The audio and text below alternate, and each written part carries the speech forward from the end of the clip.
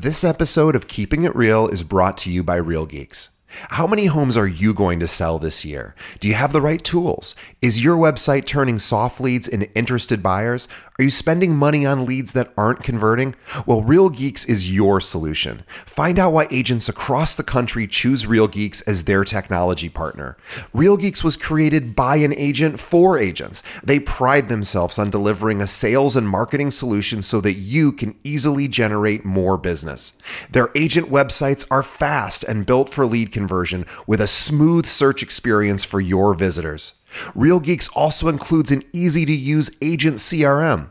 So once a lead signs up on your website, you can track their interest and have great follow-up conversations. Real Geeks is loaded with a ton of marketing tools to nurture your leads and increase brand awareness.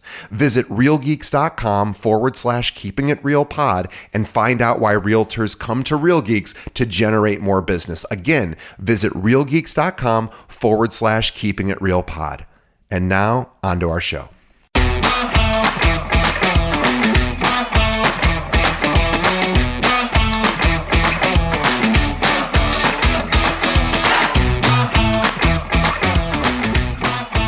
Hello and welcome to another episode of Keeping It Real, the largest podcast made by real estate agents and for real estate agents. My name is DJ Paris. I'm your guide and host through the show. And in just a moment, we're going to be speaking with New York City top producer Jake Thomas. Before we get to Jake, just a couple of quick announcements. First, thank you. We are so appreciative. The entire team here at the podcast, Zana, myself, and all of the wonderful guests we have. We just always want to say thank you. Our numbers continue to grow. And just to peek back behind the curtain for a moment, there's about 1.6 or 1.7 million realtors out there, and over 200,000 of them have listened to at least one episode of this show. So we are so grateful that you continue to spread the word and tell other agents about us. Please continue to do that. Just think of one other agent that really could benefit from hearing from top producers like Jake, and send them a link to our website, which is keepingitrealpod.com. Every episode we've ever done can be streamed there. We also have links to all the major podcast apps there, so you can find us very easily right through keepingitrealpod.com. And last, please leave us a review. Whatever podcast app you might be listening to this show on, let us know what you think of the show. Leave us a review. That helps us get more visibility in the different podcast directories. It also lets us know what we do well and what we could do to improve. But enough about us. Let's get to the main event, our interview with Jake Thomas.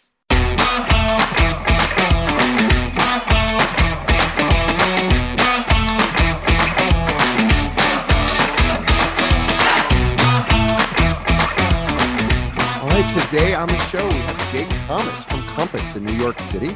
Let me tell you about Jake. Now, in any business and in any field, people are urged to read Sun Tzu's Art of War. I know I've read it, and a lot of our listeners, of course, are familiar with it as well. But this is a means to sort of grasp the competitive nature of every industry and learn the art of winning from start to finish. It's especially true for the real estate world. In meccas like New York City, where competition is fierce and the stakes couldn't be higher. What happens, though, when your realtor is a Marine, a former professional athlete, an online personality, and an off-Broadway actor? Well, you have our guest today, Jake Thomas. Jake's unique upbringing sets him apart in the comparative residential real estate market of New York City. Now, Jake is a Renaissance man and a unicorn of sorts in the industry, built on promises that are rarely met. Now, Jake's eureka moment came in the winter of 2017 when he was employed at the coveted Ralph Lauren, where he quickly realized that his desire to truly work with people just wasn't being met. So Jake moved over to the residential real estate, first with Cooper & Cooper Real Estate in Manhattan, most recently over to Compass. And from the get-go, he's quickly learned the ins and outs of the business while thriving on a competitiveness in seeing clients' big city dreams match the business while the luxuries of their reality. Now, last year in Jake's absence and amongst the COVID-19 pandemic, Cooper & Cooper posted its highest sales figures in its 17-year history.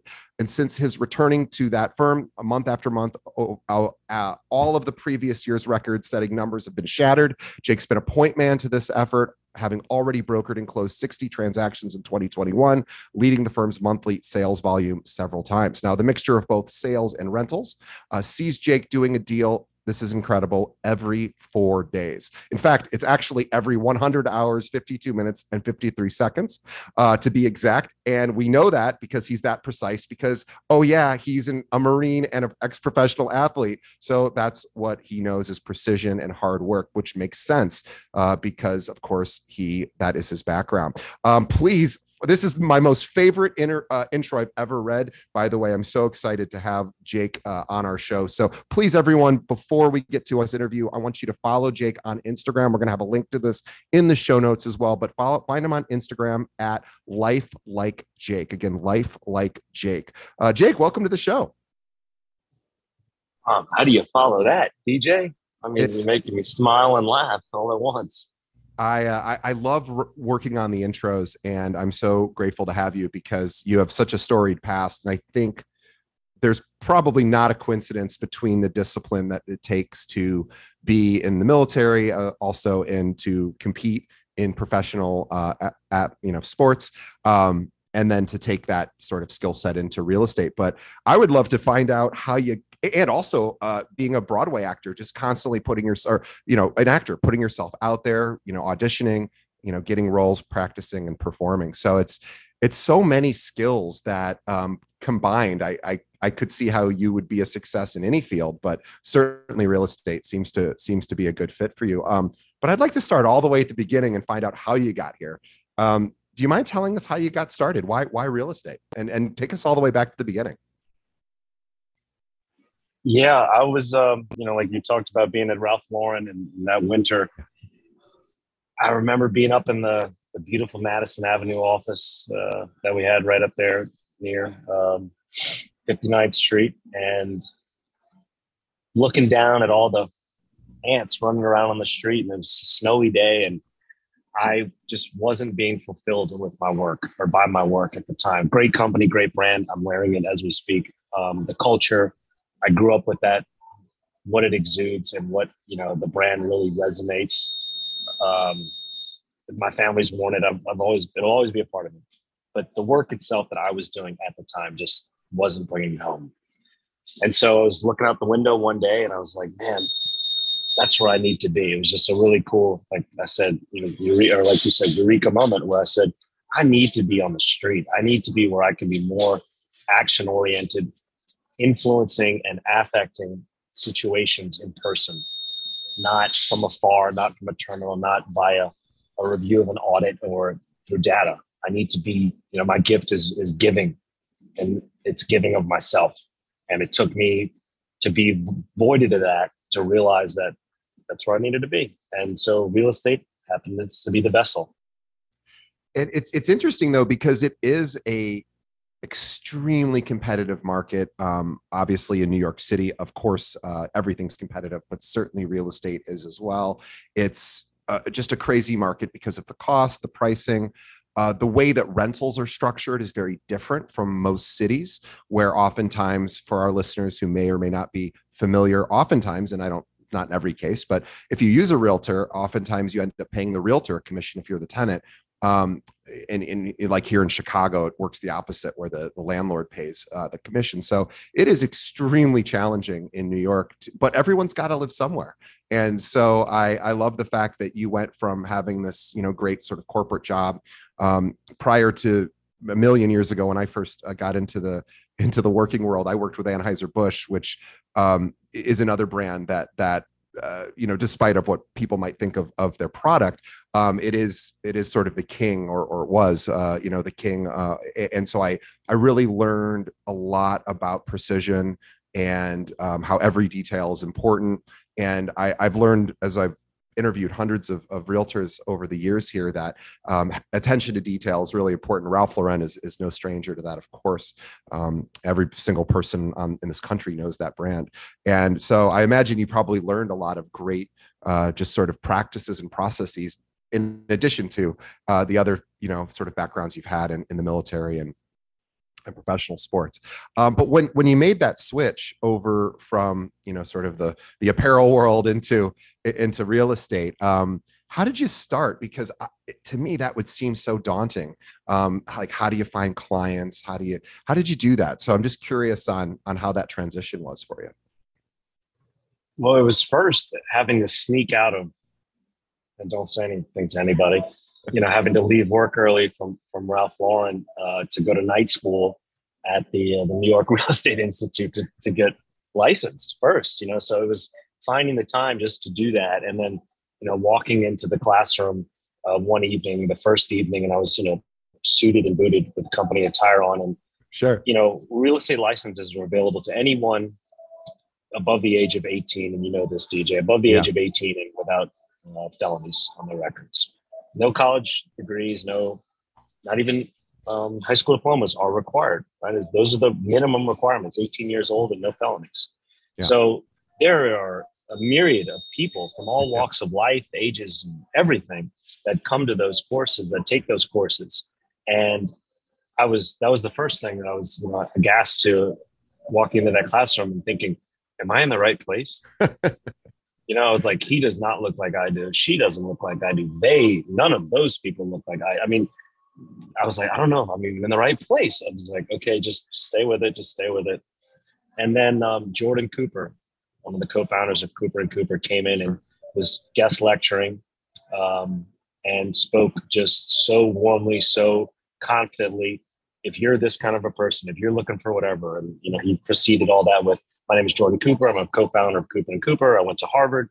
I studied economics. I worked at Goldman Sachs during this time. I worked on these deals, And I was like, okay, you got my attention with that, those facts. And then everything else about him just exuded, like I said, confidence and honesty, integrity, and exceptional service, which ended up being the pillars of their firm. And those three things connected with me from the Marine Corps, of our core values being honor, courage, and commitment. So there was a lot of similarities that I saw right away with him and with their firm, to where it seemed like just that alone was enough to sway me. But thinking about the action-oriented element of it, being a competitor that I am, and being able to see, like, okay, literally the difference, being able to give someone what they want or need or are looking for, can be determined by whether I can run faster on the street than someone else. Man, put me in that job, right? Like, being able to be selfless and providing inimitable service to someone else against a competitor who might be a little lazy on the wheel or just doesn't have it in them that day. Put me in that job, right? Yeah. So I just started to find all these little edges to me that were more and more assets or more attributes or attractions, like hearing the daunting 90% washout rate of first-year agents in New York City. 90%.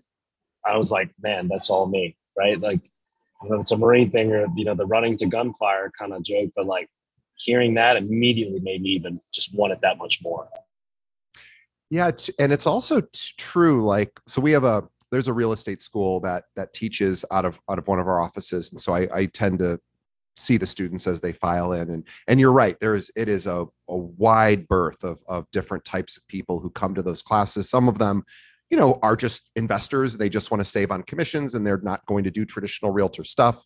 Then you have the more sort of people who look maybe more polished, come from sort of that maybe corporate world. And then you have people who are, just trying something new. And it is very, it attracts a lot of different types of people. And I suspect I've talked to a lot of people who are in the process of getting their license, who have got their license.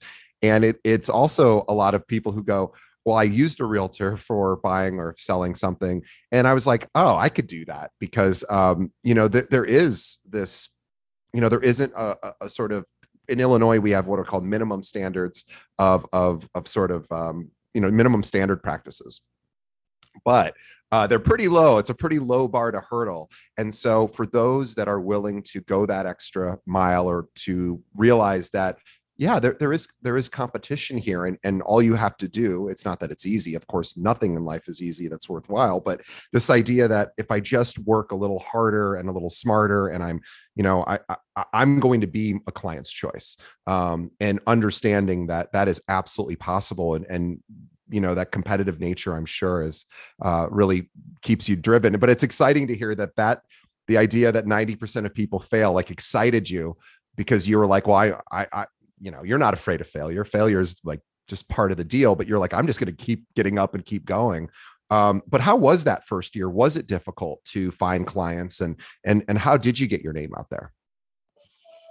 First, I mean, forget the first year, just those first few days, hours, weeks, of coming to terms with myself of I just gave up salary and benefits and like getting through that doubt wall, that fear-filled, scrutinizing doubt wall, right? That we all have, and that is inevitable if you ever really go for it, and anyone that's ever really gone for it, especially in any type of entrepreneurship, knows that wall well. And if you don't, I don't know, maybe you missed it, or you blazed past it, or you haven't really gone for it, because it's hard to not see that.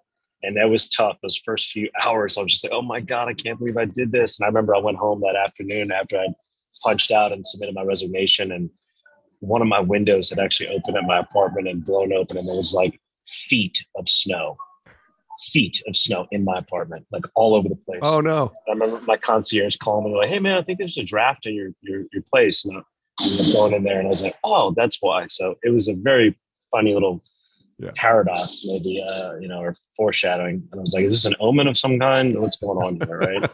But no, it was grunt work. It was conviction. It was just, you got to get those reps in. You got to just keep going back to it, keep going back to it, keep going back to it, and just believe in the purpose, remembering where I came from, why I left, how I felt the way I did when I was there, and what it was that I was after, and knowing that it wasn't going to happen in a day, and that I was going to have to work and struggle and fail and fail and fail and fail until I found it. Yeah. Yeah. It's boy, that was so well said. And you talked about that sort of pit in your stomach. I was reading, I can't remember who said this, and I wish I could, but it was some entrepreneur who's had a bunch of successful startups, and said, if you don't have a pit in your stomach when you're starting something, your goal's probably not big enough that you're shooting for. And that pit in your stomach, if you don't want to throw up at least a little bit of the time when you're trying to figure out whether to go for it or while you're going for it, then you're probably not doing it right. So basically he was saying, become friends with that feeling, because that feeling is totally normal. It's totally okay. And you can still persevere despite that feeling. I think that feeling gets a lot of people, though. I think it stops a lot of people. It's like they don't realize, like, it's like being in the gym. It's no fun to do a rep that goes to failure. And I just came from the gym, so I'm thinking about that. And it is no fun for me to do any exercise that I have to sweat or I went down for my last deadlift today. And I was like, oh, I can't get back up on this last one, which a deadlift is a very short, small exercise. Range of motion is so tiny. It's not that it's like not as challenging as like a full squat as far as amount of energy it takes, but I couldn't do it. And I just didn't want to do it. And I said, well, I just got to do it anyway. And by doing the work, as you said, putting in the reps, eventually, if you're doing it the right way, you end up getting there. And most people, I think they just give up because the reps are, maybe they're boring or they're hard, or they just can't find the discipline to do it. But you obviously have been trained. I imagine in the military, discipline is everything, and process, right? So can you talk a little bit about sort of how you pushed through, when you got started having, maybe, oh my gosh, now I have snow in my place, and maybe I just quit this amazing corporate gig with a huge brand. And, how did you get yourself that first year or two to keep going? Because I'm imagining you could have easily transitioned back into that sort of corporate world with your background. But what kept you going, in those early days? Honestly, it was the people, the customers, like I worked with a great team at Cooper & Cooper from top to bottom, from Jeremy and Jordan, the co-founding brothers, to everyone on their management staff, to the rest of my peers and colleagues. I mean, they're a boutique firm of very handpicked and polished and selected people. So it's very familial, very cohesive, small unit leadership. Again, a lot of things that I remembered from the Marine Corps. So I was really well surrounded and insulated with positivity and encouragement. And that was critical. They never made me feel like I was not going to do it. It was always motivating, and you can do this, and just helping and assisting with whatnot. But it was the customers. It was my interaction with customers and feeling their needs and doing my best to fulfill their needs. And that satisfaction was what I realized I'd been missing previously. Yeah. You know, the days where I would walk to Central Park from the office at Ralph's and spend my lunch on a walk and literally cry. And I mean tears, like cry. You know, try to keep sunglasses on so people couldn't see me. But there were lunches where I would walk in the park and freaking cry, man, because I was like, this cannot be it. This can't be it. I couldn't have come this far, stayed alive this long, not lost all my fingers and eyes, and worse. You know, this can't be it. And so I remember those days of like, we're not crying anymore. You know, we're here. We left that, and then the more I was working with my customers and hearing their stories, meeting their parents, and feeling the reactions that took place from how relieved many of them were to work with someone who seemed to care and how much that meant to them, who seemed to listen, right? Yeah. And how much that meant to people, because clearly there had been a big void of that. So that really hit me hard. And I was like, oh man. So that was the first well that I kept going back to. And still, I mean, that's the well that I keep coming back to and why I still do it. It's nice that you know that feeds you, because I don't know. Oftentimes when I have guests on the show, they will talk about the sort of personal interaction, but I don't know that anyone said it quite as elegantly as you just did. And I think that's really important, because you were talking about having this corporate job where you worked for this amazing company and you know had this incredible sort of job but you know, you didn't have the direct interaction with the consumer. I'm guessing, right? You were working on the corporate side, and you know, you didn't get to talk directly to the people needing that particular product, or at least that wasn't your day-to-day job. And so this idea of, oh, that's the part that feeds me. I like going direct to the consumer and saying, I want to help you, you know, one-on-one, or I want, you know, this most basic need, a shelter. I need to live somewhere. And then you can make that happen for somebody. And I just went through it myself, buying the place I'm sitting in now, like last year or so. And I've been through that process before. And even though I had been through it before, and I'm in this industry and we have 800 realtors at the company I work at, I'm not a practicing realtor, but I'm among realtors all the time. In fact, I have a license. So I really should be used to this whole thing. And I wasn't. And it was emotional. It was scary. It was in the middle of the pandemic. So I was like, am I making a horrible buying decision? You know, is everyone leaving the city? I didn't know. And I needed, my boss was my realtor, even though I could have technically done it myself, but he was a nice guy and said, I'll help you manage your emotions through this. And that's really a cool thing that realtors get to do. They get to help people manage this stressful experience of even just finding another apartment, much less buying a place. And in New York, finding an apartment is just as stressful sometimes, and certainly as competitive. My sister and I, I'll tell you just a funny story. My sister and I, back in 2005, we both bought a place for approximately the same amount of money. Hers was in the West Village on Barrow. Amazing location, just like one of the best areas to live, I think. Great location. And it's like everywhere I turned, I saw I'm like, I think that's a professional model, whether it was a male or female. Like everybody looked like a model. Barrow Streetdale House, good spot. Yep. And then I bought a place here in the city in Chicago, and then I think 5 years later, Dana, my sister, sold her place because she was dating a guy who lived in Queens, and she was moving out to Forest Hills. But anyway, so she sold her place and it was you'll appreciate this, a 5-story walk up, no elevator, or maybe there was, but maybe just like a service elevator, but certainly you couldn't use it to go up. 500 square feet, 1 bedroom. Which is amazing, and no air conditioning and all that stuff. And she sold her place. I think it appreciated $200,000, like just an insane number. Mine depreciated by that time, but that's how crazy New York is. She purchased in 2005. I think so. 2005. Sold it in when? I'd have to ask her. Maybe 5 years later, somewhere in that neighborhood. Oh, then it appreciated. Over 40%, because from 2000, roughly 2002, just post 9/11 to like 2018, the median appreciation for condos in Manhattan alone was 167% over that amount of time. So using that math, and you scale it back, per the years. I would say it's at least 40% appreciation for her. Yeah, well, and I think that's about what she got. And what was interesting about that is that's great. And if you cash that out, it's a nice win. However, she priced herself out of her neighborhood, right? She now no longer could afford to live in the neighborhood, and she wasn't going to anyway. She was moving to Queens. But the point was that that's how crazy New York real estate is. Of course, that's a simple example. You have a million of those stories. So it is very difficult to, as an agent, to really be able to meet a client's needs strictly because there's a limited amount of inventory, of course, so much competition, and it's just so incredibly expensive. So I applaud you because you really are, not that it's necessarily any easier in a rural community. Those have their own challenges too. But certainly New York is known for just, chewing up and spitting out realtors, and the fact that you saw it as a challenge, but a challenge to meet a really important need for you, which is I want to connect with people and I want to help them. You talked about giving.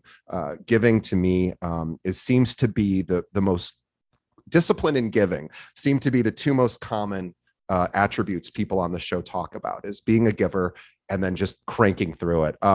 So I'm curious, you've seen a lot of people, I'm sure, come and go in the industry as well. Do you have any advice for people that are struggling right now, that, they're realtors, they're trying to get to that next level? Of course, we're still in the middle of a terrible pandemic. It's still tricky. It's still tough out there. A lot of competition. Rates are low, so people can afford more than they could before. So there's just a lot going on. What would you say to somebody who's like, oh my gosh, this is so hard right now? In a sentence, it's never the market's fault. It's never, don't blame the market, or if that's your reason, it can't be. Right. Good economy, bad economy, pandemic, non-demic, doesn't matter. There's always opportunity. There's always a deal to be had. There's always a deal to be made. Maybe it's not where you want. Maybe it's not, maybe you're a buy heavy broker. Maybe it's on the sell side. You don't like selling. Well, maybe that's where it is. Maybe you're buying and selling isn't working out too much, but you've got rental clients, but you don't like rentals. Well, maybe that's where it is. Maybe it's in a different borough. It's a different part of town. It's about being, maybe it's in those places you don't want to be in. You don't like being at, people that only want to look at night, people that only want to look early in the morning, people that only want to look on the weekends, holidays, afternoons. There's so much opportunity around if you can have a macro, I believe, perspective of all of it, as opposed to where I specifically am trying to find for me, because maybe it's the most convenient there. I've found the lowest hanging fruit. And don't get me wrong, it's great when that works out like that. But if you depend on that and you grow to learn that that's how it happens, like when you get that taken away from you, there's a joke about handstands, doing handstands and learning handstands. And you may have heard this talking about the gym. If you learn to do a handstand on the wall, you'll never get off the wall. That's a good point. And I'd say to remember that metaphor. Yeah, I have yet to get. It's funny. Even doing pull-ups, I can relate to that because we use a band to help sort of, because there's just so difficult to do a pull-up, as you know. But now when I try to do one or two pull-ups without the band, you're right there. It's basically it's better if I don't have the band to some degree, because then I learn that, I don't have a helper here and I can just power through, and eventually I'll be able to do that pull-up. But you're so right about it's the same argument. I get these calls. I do recruiting for our real estate company. And so I'm talking to realtors, and I don't hear it as much anymore. But when I started 11 years ago, there was a lot of like, well, what kind of leads can you give me? And that's really what you're talking about is, being, unfortunately, a lot of realtors probably think that's the solution. And of course, that's wonderful. If you can find a firm that can fire leads over to you, wonderful, good for you. But what happens when those lead sources dry up, or when the firm decides we don't want to spend that kind of money anymore on that?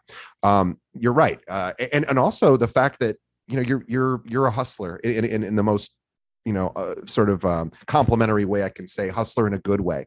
Somebody who doesn't give up, somebody that understands, hey, I can just pivot. And rentals are something that a lot of realtors ignore. And now in New York City, probably not as much because they're so prevalent, but a lot of realtors, even here in Chicago, are like, oh, I don't want to do those. And I'm like, well, where do you think buyers come from? Like, they come from people who used to rent, unless they're super lucky and they just, have, a trust fund where they can put a down payment down when they're 18. Most people don't do that. So this idea of doing rentals, I love that idea. And I'm curious, have you found a lot of clients that have transitioned? New York's a whole different animal because the barrier to purchase is so high. But I imagine that happens, right? That transition from I'm renting now and I want to buy in the future. So funny, these last few years, basically since the end of 2019, definitely 2020. So everybody that was benefiting on the COVID deals, whether it's on the renting side or on the buying side, because throughout 2020, there was massive inventory. Normally, New York City sits around, a healthy market, 6,000 to 6,600 available apartments.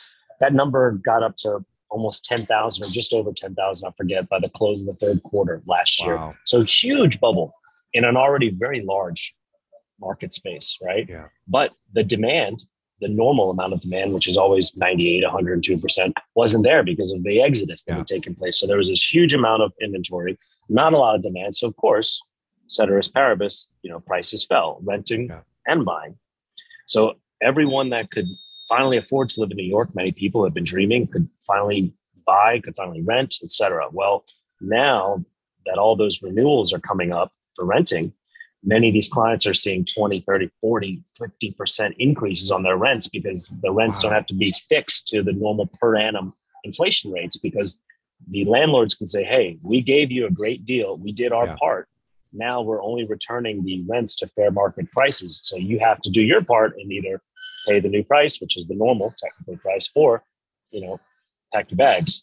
So because of that, there's a lot of opportunity for current renters seeing these enormous inflation amounts to become buyers. If you have liquidity, if you've got the means and liquid cash up front to be able to put down and buy and show money in reserves if need be for a co-op, you can actually become a buyer and be spending what you're spending currently, or certainly not nearly what they're asking in the inflation amount. And you'll be owning equity instead of paying someone else to rent their asset, of which maybe you can't even afford at the new price. So this is going to be a whole nother year of opportunity. The same way, 2020 was very opportunistic for the newcomers to the city, for buyers getting great deals on the sell side. And then later on throughout 2020, it became, the shift. The demand went through the roof. The inventory went back down. Everything got swallowed back up by April.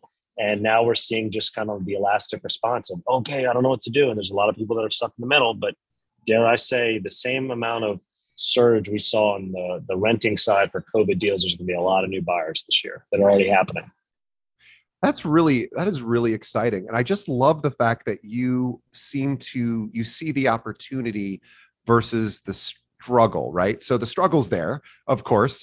This business, having to wear all the hats a realtor has to wear, is of course a very daunting task. And I applaud everyone who does it professionally and that's their full-time gig, because it is not easy, of course. But I love the fact that you're just a guy who pivots. And I don't mean to say you're just a guy who pivots, but you're a guy who pivots when you see something not working. You'll move to something else, and you just look for the opportunity. And there's always, as you said, always opportunity. But you're absolutely right. You just painted a very rosy picture of this year.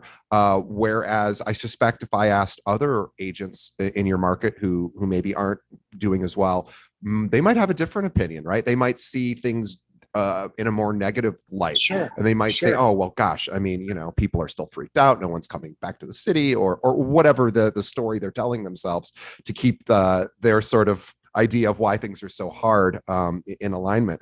And I love the fact that you just gave us some really exciting news. And you also, by the way, we should talk about results, because it's one thing to just have a rosy perspective on where things are headed, but you're a results guy, and that's being in the military, being in professional sports, of course, it's all about results, the discipline to get those results. And you're closing a deal every 4 days, whether it's a rental or a sale. That is an incredible feat for anybody in any market. How do you manage all of that traffic, right? So there's just a lot of to-dos on your plate. Every couple of days, there's somebody closing. How do you keep that all organized? I'm just always interested in systems. So not that you need to get too granular with it, but tell us a little bit about how you organize all that information. That's so funny. Between your own, client management system, I had my own simple Excel doc that I'd set up and had various formulas throughout to sort and itemize and sum and configure some quantifs and countifs and other things for me to be able to see kind of a pattern of consistency and like really probability, right? To where I could say on Wednesdays between 3 and 5 p.m. I need to be in the West Village because it's my highest probability of success based on where I've been, the deals I've done, what size I'm looking for. This is likely the profile of the buyer or the renter. He or she is going to probably be of this age. They're probably going to have this budget, and this is the ideal move-in date. And I had that dialed in based on everything that I put into this, and I had some friends help me out with the algorithm. But that's what I was drilling it as specifically as I possibly could that way, to where, and it was every 4 days. I had it at one point, it was less than 48 hours, which is fun because when I watched those numbers creep up, I was like, no, I wanted to stay at one point, it was less than 36 hours. So it was fun because I kept it as a game. It was playful. I kept it exciting. It kept me interested. And at the same time, I was really doing what people wanted or what were asking of me, right? So I was just running to the calls, running to the screens, running to the fires, right? And just saying, give me more, load me up. And for me, the more they came, the more they asked, the more it motivated me. So it's again, really, I thank the consumers, I thank the people who I've been able to serve, because it's them that give me this drive. Like, to me, it's reciprocal. I play off of what I'm receiving. And like you touched on with people seeing this and the negatives. Yeah, I'm sure that's true. I'm sure there's truth to a lot of the fear and the doubt and uncertainty and speculation. Maybe. I don't subscribe to it. I stay with the surety, the what I know and what I can affect and influence right here from an arm's length away. All that might be true, but in the time that you've spent talking about that, thinking about that, scuttlebutting about it around the water fountain, it's not going to feed down at the bar because you're fearful, whatever. That less than 4 days clock has been running the whole time. So in your time of doing that, I've been on the meter doing otherwise. Yeah. You've been getting your reps in. And I love that, because at the end of the day, the 24-hour news cycle is available to all of us, and we can entertain ourselves and keep ourselves busy with things that will satiate us in a sense and entertain us. But someone out there is practicing while we're absorbing. And of course, everyone should study their markets and do that kind of work and read the news about, what is important to them for their business. But it is very easy to get caught up in what's happening versus charting your own path. And you're somebody, of course, who doesn't seem to subscribe to, I'm going to let things happen to me. And I would love to talk about social media and the role that's played for you, because you have an impressive social media following, which is not as easy, I think, and not to make this a gender conversation, because of course we're two guys and we could talk about guy stuff, but it seems that guys have a harder time building a social media following. You've built up an impressive following at your social media. Your Instagram account, for example, has about 16,000 followers, and you post a lot about your life on there. You really sort of show who you are. And I wanted to curious on how that has impacted your business. Do you find that obviously you have a following, you have people that are interested in your life, but can you talk a little bit about how that started and how you decided to put on social media and how that helps your business? Yeah, I've always been very inclusive of other people into what I'm doing. Like I've always been a fan of sharing. Like, hey man, I'm at this movie. Like, who wants to go to the movies? Here, oh my god, you guys have to come to this restaurant. Or oh my god, this place was so cool. This was like, I always want to share it with someone so that, not that I'm pushing it on you, but like if you can feel what I'm feeling, it's going to make you feel great. Or if I could share this feeling with someone else, like maybe the world would be a better place, kind of thing. So for me, I've never wanted my work to dominate what I broadcast. I want it to be about the experiences that I have, and trying to share those, the places that I've gone, the foods I've eaten, the things that I've seen, people I've interacted with. Like right now at this little Mexican restaurant in Williamsburg, I'm the only one in here, and conversing with the hostess and the owner. And my mother's from Mexico. They're both from Mexico here, and I immediately started speaking to them in Spanish, and they both looked at me like most people usually do, like, why do you speak like this, with this accent and everything? And this is $1 million moment that no one's going to see, that no one's going to have, but that I've just bathed in, and I'm just glowing from it. That's how I feel. And so that's what I try to put out. Try not to get caught up in too much of the other stuff. There's enough negative in the world that I don't need to personally feel that I need to add on to that. Right? People are going to find that wherever they want. There's no shortage of it. So if I can give a little bit more smiles and cries to the world, that's a win for me. My mission statement is for me to find an outlet in life that permits me to give everything I have of myself away. Real estate is my way of doing that, and whether it's a specific transaction or just the kind of nuance of the business, yeah, because it is lifestyle oriented. It is about people and experiences, and that's what I'm trying to pump out. And if people like it, cool. Yeah, and I like that you are willing to share. And everyone's got different boundaries around what's comfortable for them and sharing on social.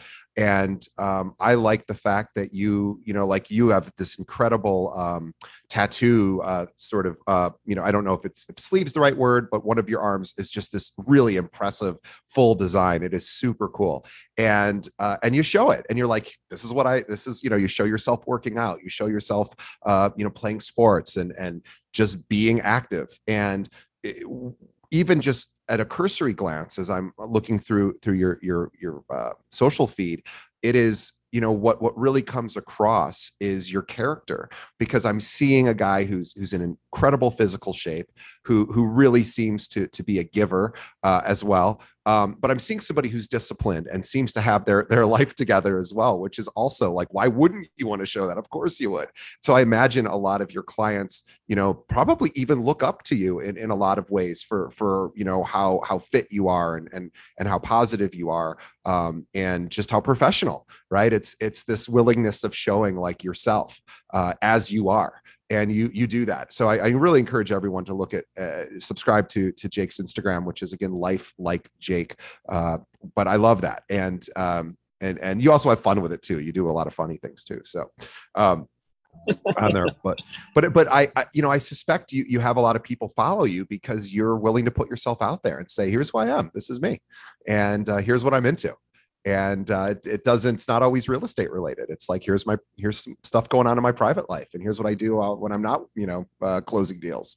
And I think it really, and I don't always play to the crowds, man. Like I've learned, like anybody, people love to see me with not a lot of clothes on by what the engagement statistics would show and my analytics show. And then, I'll go and talk about something that is near and dear to me. Whether it's a play that I saw, or just an article that I read, or an experience, and no one cares, but I don't care either. I'm saying this because this is how I honestly feel. This is how this thing made me feel, and like, here you go. But for sure, there's clearly a trend of what is preferred from the audience side, which makes me laugh a lot. Yeah. Well, talking a little bit about the performance side of you with your background in theater, we're very lucky here in Chicago. We have so much great theater. Some people argue we might even have the best theater in the country. I wouldn't want to start that argument because I don't know enough. But we to make that argument, of course, New York City is theater's fine. Pizza is a different story. Pizza. Yeah, well, that's true. We don't have John's like we do here, but we do have Lou Malnati's and a few others. Chicago, yeah, Chicago, New York have a friendly rivalry there. But it is.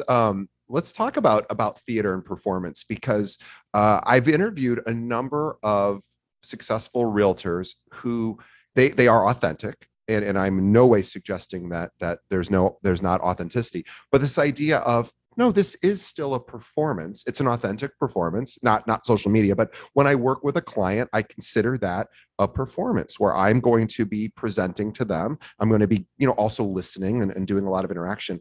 But has your background on the stage, has that helped you with the way you interact with the public? Because of course, on stage, you're directly communicating with every single one of those audience members. That's funny because it's actually the reverse. So I only recently acted for the very first time. This past year was my stage debut on Broadway or off Broadway. Wow. And yeah, so it was really more of like all those reps with clients and interviews and just different professional places or sects that I've worked in, between being in the military or going to FIT. That was a great one. Talk about a learning experience. Working in the oil field, working in a bar, working for Ralph, like all those places were different, still being me in every sense, but really just observing and learning so much more about other people and the environments that I was in. So when the stage opportunity came, I was just like, oh, we can do this, humbly, of course, and excited. Sure. But at the same time, I was like, oh, we've been practicing our whole life for this. Yeah. This is just let it rip now. Let them see it, And so like, it was me. Yeah, that's what it was like. It was more of just like, oh, we're finally getting seen. Okay, cool. And so for me, it was very much like a childhood excitement about it and Sure. Eyes wide open. Well, it's nice to see, at least here in Chicago, the Steppenwolf and the Goodman are sort of our two most famous theaters here. There's a lot of other ones, of course, but I don't think we're back to in person yet for any of those, which is a bummer. But I know the theaters are starting to open back up. So if you do live in a community with some theater stuff, please support that. That is definitely those actors, directors, the stagehands, those theater owners. It's been tough. I prefer to go to the theater over movies almost. I mean, I live in Chicago. We have a lot of great theater here, but I love that you're trying that. And I just assumed you'd been doing it a long time. So and you probably like scary things. You enjoy, and I don't mean so scary that they would be dangerous, but just you like difficult tasks. That's where you get a lot of satisfaction from. It's like, do I look at it as difficult, or I don't know if it's the fact that it's tough that I look at it as an attraction, or that maybe it's not what everyone else would pick, and that I see something as unique, or that it's weird. And that it's not normal. I don't know. Maybe that's more attractive to me, that I'm like, it's more of the what if I don't, as opposed to the what if. Right? Yeah. Do I want to get to the end of my life and go, oh, I should have done that. I should have tried. Whether or not you win a Tony is another thing, of course, but it's like, oh, I could have gone for that. I could have tried that. And then if it ends up not being the thing that you like to do, oh, well, hey, I tried it. I got to do it. I was, we were talking about my dog who's has some heart issues at the moment, and the cardiologist that I saw recently said something very similar. Just a couple days ago in Florida, he said, he goes, I want you to think about how we have a certain amount of time left with this particular animal, and I want you to get to the end of this animal's life, and I don't want you to have any regrets about how you treated this animal. So he said, you're already doing all the medical work, you're going above and beyond there, but I want you to make sure that, and this was such an unusual thing for a cardiologist to say, although I suspect maybe it's not unusual, but I wasn't unexpectedly hearing it, where he said, I want you to feel good at the end of, as best you can, at the end of her life. And I was thinking, what a great metaphor for all of us, to really think at some point we all, we all traverse off this mortal coil, and to think, what are some things that would really be fun to try and maybe a little scary too. And I love the fact that you don't even think of it as scary. You're just like, well, that's just what I wanted to try, and so of course, why wouldn't I do it? And I love that you have that attitude, and it is clear to all of our listeners, I'm sure, how that's translated into your success. But I know you're a busy guy, and we have gone a full hour, and this has been such an insightful conversation, because I think for everyone listening, they got a real sense of how your beliefs and your attitude, which you have full control over, at least, if you pay attention to them, and you obviously do. But for everyone listening, if you pay attention to your beliefs and attitude, you can make things mean anything you'd like. And you can look at jumping on stage, which is most people's number one fear, is public speaking, and say, that sounds cool, that sounds fun, and if it doesn't work out, who cares? It's going to be fun, I'm going to enjoy that. And you chose to look at things that way. You chose to look at leaving a probably safer path in the corporate world with Ralph Lauren and other other companies, and said, I want to try something else, and that's going to be more fulfilling for me, and I'll figure it out, I'll make it work. And you have, and not just made a living, but also made a huge splash in the New York real estate market with how successful you are. And I imagine you're the kind of guy you could probably just drop you off in any industry. Maybe you wouldn't be as fulfilled, but you'd be able to get it done because you just know about getting things done and moving forward. So I really, really applaud the success you've had.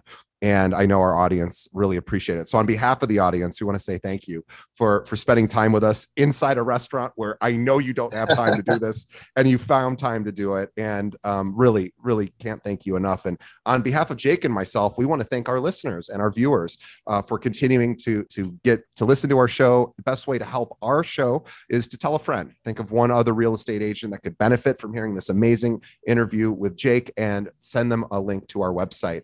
If they're not a podcast person, they can stream every episode we've done right from our website, keepingitrealpod.com, or just pull up a podcast app, hit search for Keeping It Real, and hit that subscribe button. And also, one last favor we're asking, please leave us a review, whatever you're listening through, whether it's iTunes, Google Play, Spotify, Pandora, whatever.